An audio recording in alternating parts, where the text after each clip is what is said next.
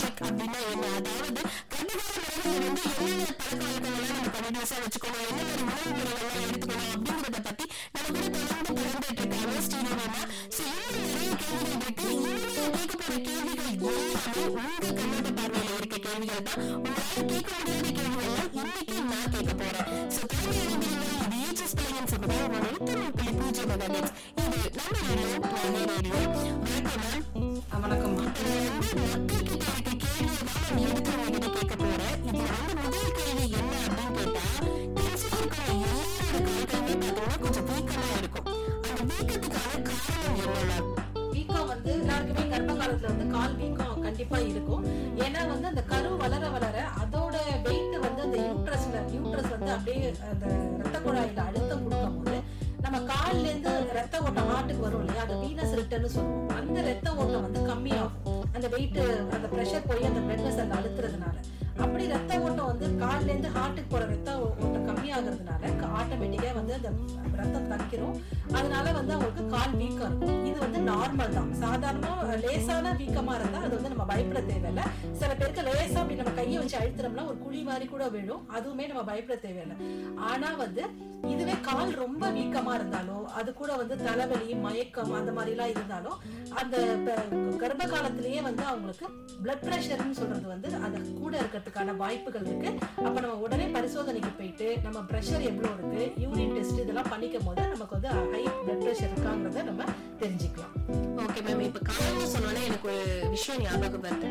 நார்மலாவே வந்து நிறைய பேருக்கு இருக்கிற ஒரு ப்ராப்ளம் என்ன அப்படின்னு கேட்டா, இந்த கெண்டக்காய் இழுக்கிறது இல்ல புடிச்சுக்கிறது அப்படின்னு சொல்லுவாங்க. அதாவது கரெக்டா கெண்டக்காயில புடிச்சு இழுத்துக்கும். சில பேருக்கு 3 டைம் 4 டைம் இப்படிலாம் இழுத்துக்கும். ஒரு 2 மணி நேரம் அவங்களால நடக்கவே முடியாது.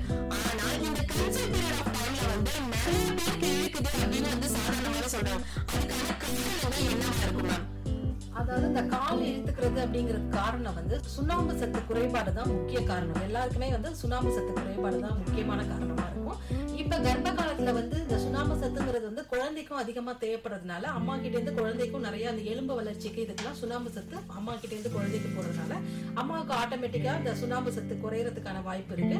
அதனாலதான் நம்ம வந்து என்ன பண்ணோம்னா 4வது மாதத்துல இருந்தே அம்மாங்களுக்கு வந்து சுண்ணாம்பு சத்து உள்ள மாத்திரைகள் நம்ம குழந்தை பிறக்கிற வரைக்கும் எடுத்துக்க சொல்லி நம்ம அறிவுறுத்தோம்.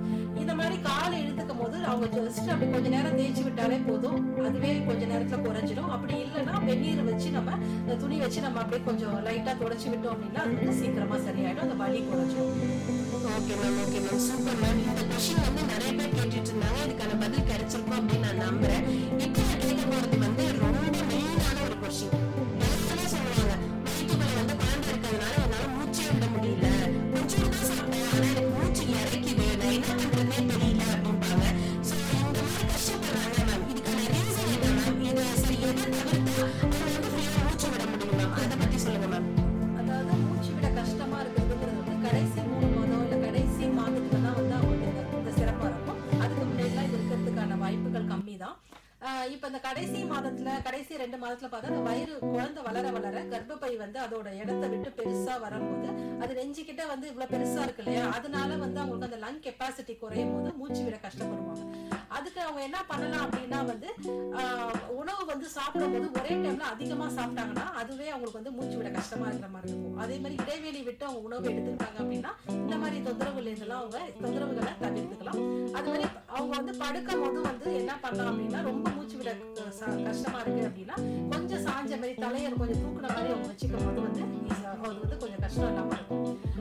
அது வந்து அவங்க வந்து என்ன பண்ணலாம், இதுவே வந்து மூச்சு விட ரொம்ப சிரமமா இருக்கு அப்படின்னும் போது ரொம்ப கஷ்டமா இருக்கு அப்படின்னும் போது அவங்க என்ன பண்ணணும்னா கண்டிப்பா மருத்துவமனையை அவங்க அணுகணும். ரொம்ப பெரிய ப்ராப்ளம் கிடையாது. ரொம்ப அதிகமான தொந்தரவு இருந்தா உடனே மருத்துவமனை போகலாம். மற்றபடி வந்து அவங்க உணவு வந்து சரியா கொஞ்சம் கொஞ்சமா சாப்பிட்டாங்கன்னா சரி பண்ணிக்கலாம். Okay ma'am, okay ma'am. அதே மாதிரி அவங்க படுக்கும் போது தலையை தூக்கி இந்த மாதிரி வைக்கணும்னு சொன்னாங்க இல்லையா, அதே மாதிரி இந்த கால் ரத்த ஓட்டம் இருக்கணும் அப்படின்றதுக்காக என்ன பண்ணா காலையும் அவங்க கொஞ்ச நேரத்துக்கு வந்து ரைஸ் பண்ணி வைக்கலாம். கொஞ்சம் தூக்குற மாதிரி தலகாணி வச்சு கொஞ்ச நேரம் வச்சுக்கலாம். ரத்த ஓட்டம் வந்து சீரா இருக்கும். கால் வந்து இருக்கும், அந்த வீக்கமும் கொஞ்சம் வடியும். அது மட்டும் இல்லாம அவங்க என்னன்னா வந்து ஒரே பொசிஷன்ல ரொம்ப நேரம் இருக்கக்கூடாது, ஒரே இடத்துல உட்கார்ந்து இருக்கக்கூடாது, ஒரே இடத்துல ரொம்ப நேரம் நின்றுட்டு இருக்கக்கூடாது.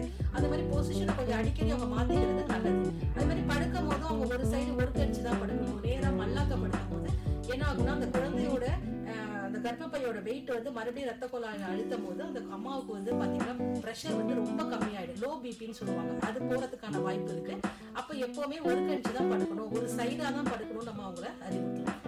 ஒரு சைட்ல இருந்து இன்னொரு சைடு அவங்க திரும்பி படுக்கும் போது டக்குனு திரும்ப கூடாது. அவங்க எழுந்து உட்கார்ந்து பொறுமையா தான் இந்த பக்கம் திரும்பி படுக்கணும். சரி, ஓகே மேம், ரொம்ப சூப்பராவே சொன்னீங்க. ஆக்சுவலி இது எல்லாமே நம்ம அந்த காலத்துல ஃபாலோ பண்ண ஒரு விஷயம் தான்.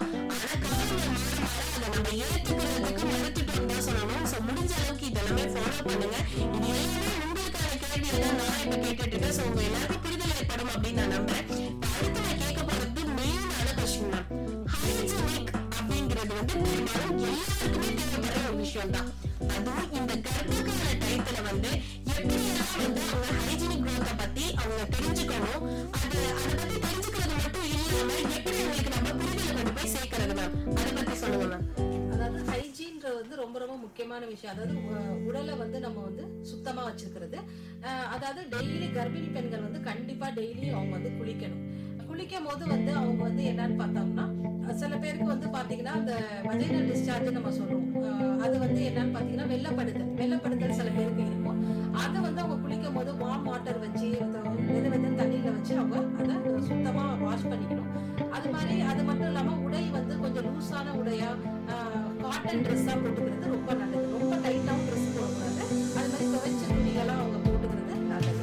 இந்த மாதிரி அவங்க சுத்தமா இருக்கும் போது தான் எந்த கிருமிகளும் அவங்கள அண்டாம அவங்க எந்த தொந்தரவும் இல்லாம அவங்களால இருக்க முடியும். ஓகே மேம், ரொம்ப சூப்பரா சொன்னீங்க மேம். இதுல ஒரு கொஸ்டினை எடுத்து நான் வைக்க போறேன். என்ன அப்படின்னு கேட்டா, இது எல்லாரும் தெரிஞ்சுக்கக்கூடிய ஒரு விஷயம்.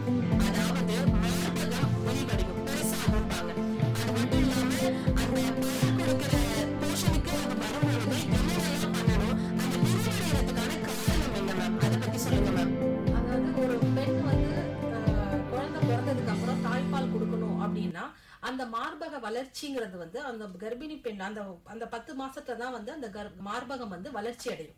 அப்ப அந்த வளர்ச்சி அடையும் போது வந்து கொஞ்சம் அந்த அம்மாவுக்கு வந்து பார்த்தா வெயிட்டா இருக்கிற மாதிரி இருக்கும். மார்பகம் வந்து ஒரு வெயிட்டாவோ கொஞ்சம் தூக்க முடியாம ஒரு மாதிரி ரொம்ப ஒரு டிஸ்கம்ஃபர்ட்னஸ் இருக்கும் அவங்களுக்கு. ஆனா வந்து அதெல்லாமே வந்து அவங்க அப்ராப்ரியேட்டா கொஞ்சம் ட்ரெஸ் அந்த இன்னர்ஸ் வந்து கரெக்டா போடும் போது அதெல்லாம் சரி பண்ணிக்கலாம். இதுல முக்கியமான விஷயம் என்ன அப்படின்னு பார்த்தா, அவங்க வந்து குளிக்கும் போதே வந்து மார்பக காம்பு வந்து சரியா இருக்கா அப்படின்னு பார்க்கணும். காம்பு வந்து வெளியில இருந்தது அப்படின்னா குழந்தை பிறந்ததுக்கு அப்புறம் அவங்களுக்கு தாய்ப்பால் கொடுக்கறதுக்கு அது ரொம்ப சுலபமா இருக்கும். இதே மார்பக காம்பு வந்து உள்பக்கமா இருக்கு, சரியா வெளியில இல்லை அப்படின்னும் போது என்ன பண்ணணும்னா, குளிக்கும் போது அவங்க வந்து 7 மாதத்துல இருந்தே அந்த மார்பக காம்பை வந்து கொஞ்சம் கொஞ்சமா வெளியில எடுத்து விடணும். வெளியில எடுத்து விட்டாலும் குழந்தை பிறந்த உடனே தாய்ப்பால் கொடுக்கறதுக்கு வந்து அது ஈஸியா இருக்கும். அதே மாதிரி 7 மாதத்துல இருந்து பார்த்தோம்னா வந்து அந்த அம்மாவுக்கு மார்பக காம்பை நம்ம அழுத்தி பார்க்கும்போது அந்த சீம்பால் அது 7 மாதத்துல இருந்தே அவங்களுக்கு வெளிவர ஆரம்பிக்கும். அவங்க அதெல்லாம் வந்து அவங்க வந்து கரெக்டா அதை பார்த்துட்டு குழந்தை பிறந்த உடனே கண்டிப்பா இந்த சீம்பாலை வந்து கண்டிப்பா 2-3 நாளைக்கு இருக்கும். அந்த கொலஸ்ட்ரால் நம்ம சொல்லுவோம் சீம்பால், அதுல அவ்வளவு சத்து, தாய்ப்பாலை விட அதிகமான சத்து இருக்கிறதுனால கண்டிப்பா அதை இது கண்டிப்பா தெரிஞ்சுக்க வேண்டிய விஷயம். என்ன அப்படின்னு கேட்டா, அப்படின்னு கேட்டா இந்த சீம்பால் அப்படிங்கறத வந்து கொடுக்க மாட்டோம், அப்படின்னு இன்னைக்கு நிறைய இடத்துல வந்து சொல்லிட்டு இருக்காங்க. அப்படிங்கறத பத்தி தான் நான் இவ்வளவு தூரம் சொல்லிட்டு இருக்காங்க. இனிமேல் கேட்க போற விஷயம் வந்து எல்லாருக்கும் தெரிஞ்சுக்கக்கூடிய ஒரு காமனான விஷயம். தயவு செய்து ஸ்கிப் பண்ணாம இதை ஃபுல்லாவே கேளுங்க. இந்த காலத்துல இருக்கும் பொழுது அறிகுறிகள் அப்படின்னு சொல்லுவாங்க மேம். திடீர்னு வந்து உங்களுக்கு ஸ்டொமக் பெயின் வரும், மயக்கம் வரும், வாந்தி வரும், இந்த மாதிரி எல்லா சிம்டம்ஸ்மே நடக்கும். அந்த அறிகுறிகள் எப்படி ஏற்படுது, அப்படி ஏற்பட்டுச்சு அப்படின்னா அவங்க அடுத்த நடவடிக்கைகள் என்ன பண்ணணும், அதை பத்தி எங்ககிட்ட கலந்துக்கோங்க மேம். இது ரொம்ப முக்கியமான கேள்வி. அதாவது கர்ப்பிணி பெண்கள் வந்து பார்த்தா அவங்களுக்கு திடீர்னு வந்து ரத்தப்போக்கு இருந்தாலோ, இல்ல ஒரு மாதிரி ஃபிட்ஸ் மாதிரி வந்தாலோ, வலிப்புன்னு சொல்றோம் இல்லையா, அது வந்தாலோ, இல்ல தலைவலி வந்து அதிகமா தலைவலியும் அது கூட கண்ணு இருக்கிற மாதிரி இருந்தாலோ, இல்ல ஜுரம் வந்து காய்ச்சல் அதிகமா இருந்தாலும் மெண்டை விட்டே எந்திரிக்க முடியல, அப்பேற்பட்ட காய்ச்சலா இருந்தாலும் சரி, அதிகமான வயிறு வலி இதெல்லாம் இருந்தாலும், அப்புறம் மூச்சு விடவே ரொம்ப கஷ்டப்படுறாரு, ரொம்பவே மூச்சே விட முடியல அப்படிங்கிற மாதிரி இருந்தாலுமே இது கூட வந்து குழந்தையோட அசைவு வந்து சரியா தெரியல அப்படிங்கிற இந்த மாதிரியான அறிகுறிகள் இருந்தா கண்டிப்பா அவங்க வந்து மருத்துவமனையை அணுகணும். அதாவது என்னன்னா, இது ரொம்ப முக்கியமானதுக்குனால நான் மறுபடியும் சொல்றேன். ரத்தப்போக்கு இருந்தாலோ, வலிப்பு ஏற்பட்டாலோ, தலைவலி அதிகமா இருந்து கண்ணு இருட்டுற மாதிரி இருந்தாலோ, காய்ச்சல் அதிகமா இருந்தாலோ, அடிவயிறு வலி அதிகமா இருந்தாலோ, மூச்சு விட சிரமப்பட்டாலோ, குழந்தையோட அசைவு சுத்தமா தெரியல, இல்ல குறைச்சலா இருக்கு அப்படின்னு தெரிஞ்சாலும் உடனே வந்து அவங்க மருத்துவமனையை அணுகும். சில பேருக்கு வந்து அந்த ரத்த போக்குக்கு பதிலாக சில பேருக்கு வந்து பனிக்கூட உடைஞ்சு கூட தண்ணியா போயிட்டு தண்ணி வந்து அந்த பனிக்கூட நீர் வெளியாயிட்டு இருக்கும். அது கூட சில பேருக்கு வந்து அது கூட அதோட இது தெரியாம இருக்கலாம். ஆனா அது மாதிரி பனிக்கூட வீட்லயே உடைஞ்சிட்டு பனிக்கூட உடைஞ்சு தண்ணியா போயிட்டு இருந்தாலும் உடனே எவ்வளவு சீக்கிரம் நம்ம ஹாஸ்பிட்டலுக்கு போகணுமோ அவ்வளோ நல்லது. ஏன்னா பனிக்கூட உடைஞ்சிட்டு அப்படின்னா அந்த குழந்தை வந்து சரியான பாதுகாப்பு இருக்காது. வெயிட்டும் இன்ஃபெக்ஷன் அது வழியா கிருமி உள்ள போறதுக்கு வாய்ப்பு இருக்கும். ஆனா நம்ம வந்து பனிக்கூட உடைஞ்சாலும் கூட உடனே நம்ம வந்து ஹாஸ்பிட்டலுக்கு உடனே போகணும். அதாவது இது எல்லாமே டெலிவரி ஆக போகுது அப்படிங்கிற அறிகுறி தானா மேம்? ஆமா, அந்த பனிக்கூட உடையிறது வந்து டெலிவரி ஆக போற அறிகுறி தான். இந்த ரத்த போக்குங்கிறது வந்து டெலிவரி ஆக போறது டைம் தான் வரும் கிடையாது. அது இடையில அவங்களுக்கே தெரியாம ஏதாவது ஒரு அபார்ஷன் கூட ஆயிருக்கலாம், இல்ல வந்து ஏதாவது வேற ஏதாவது காரணங்களா இருக்கலாம். அப்ப அந்த மாதிரி டைம்ல போகலாம். இல்ல இந்த ஃபிட்ஸ் எப்ப வேணாலும் வரலாம். இந்த தலைவலிங்கிறது நம்ம சொல்ல முடியாது.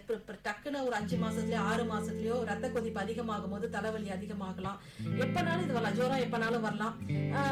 மூச்சு விட கஷ்டமா இருக்கிறது எப்பனாலும், மேபி அவங்களுக்கு ஆல்ரெடி வந்து சின்ன பிள்ளைல இருந்து இந்த வீசிங் ப்ராப்ளம் இருக்கிறதுக்கான வாய்ப்பு இருக்கு.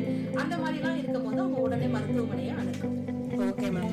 எல்லாருக்குமே ஒரு புரிதல் ஏற்பட்டிருக்கும் அப்படின்னு நம்புறேன். நம்ம எல்லாரும் நினைச்சிட்டு இருக்கோம் ஒரு சின்ன விஷயம் தான், இதை வந்து எப்ப வேணாலும் நம்ம சால்வ் பண்ணிடலாம் நினைச்சிட்டு இருக்கோம். முக்கியமா ஒரு குழந்தை சுமக்கிற நீங்க தான் தயார் எடுத்து உங்களை பார்த்துக்கணும். ஒரு சின்ன விஷயம் ஏதாவது ஒண்ணு நடந்தாலுமே தயவு செய்து உடனே மருத்துவமனையை நீங்க அணுகிறது ரொம்ப நல்லது. ஒரு நல்ல டாக்டர் நீங்க பார்த்துட்டு அதுல என்ன இருக்கு அப்படின்னு நீங்க தெரிஞ்சுக்கிட்டீங்கன்னா பிரச்சனை கிடையாது. எல்லாத்தையுமே ஸ்கிப் பண்ணி தள்ளி போட்டுட்டே இருக்காதீங்க. ஸோ அதுக்காக தான் இன்னைக்கு மேம் வந்து இவ்வளவு புரிதலான விஷயம் எல்லாம் கொடுத்துட்டு இருக்காங்க.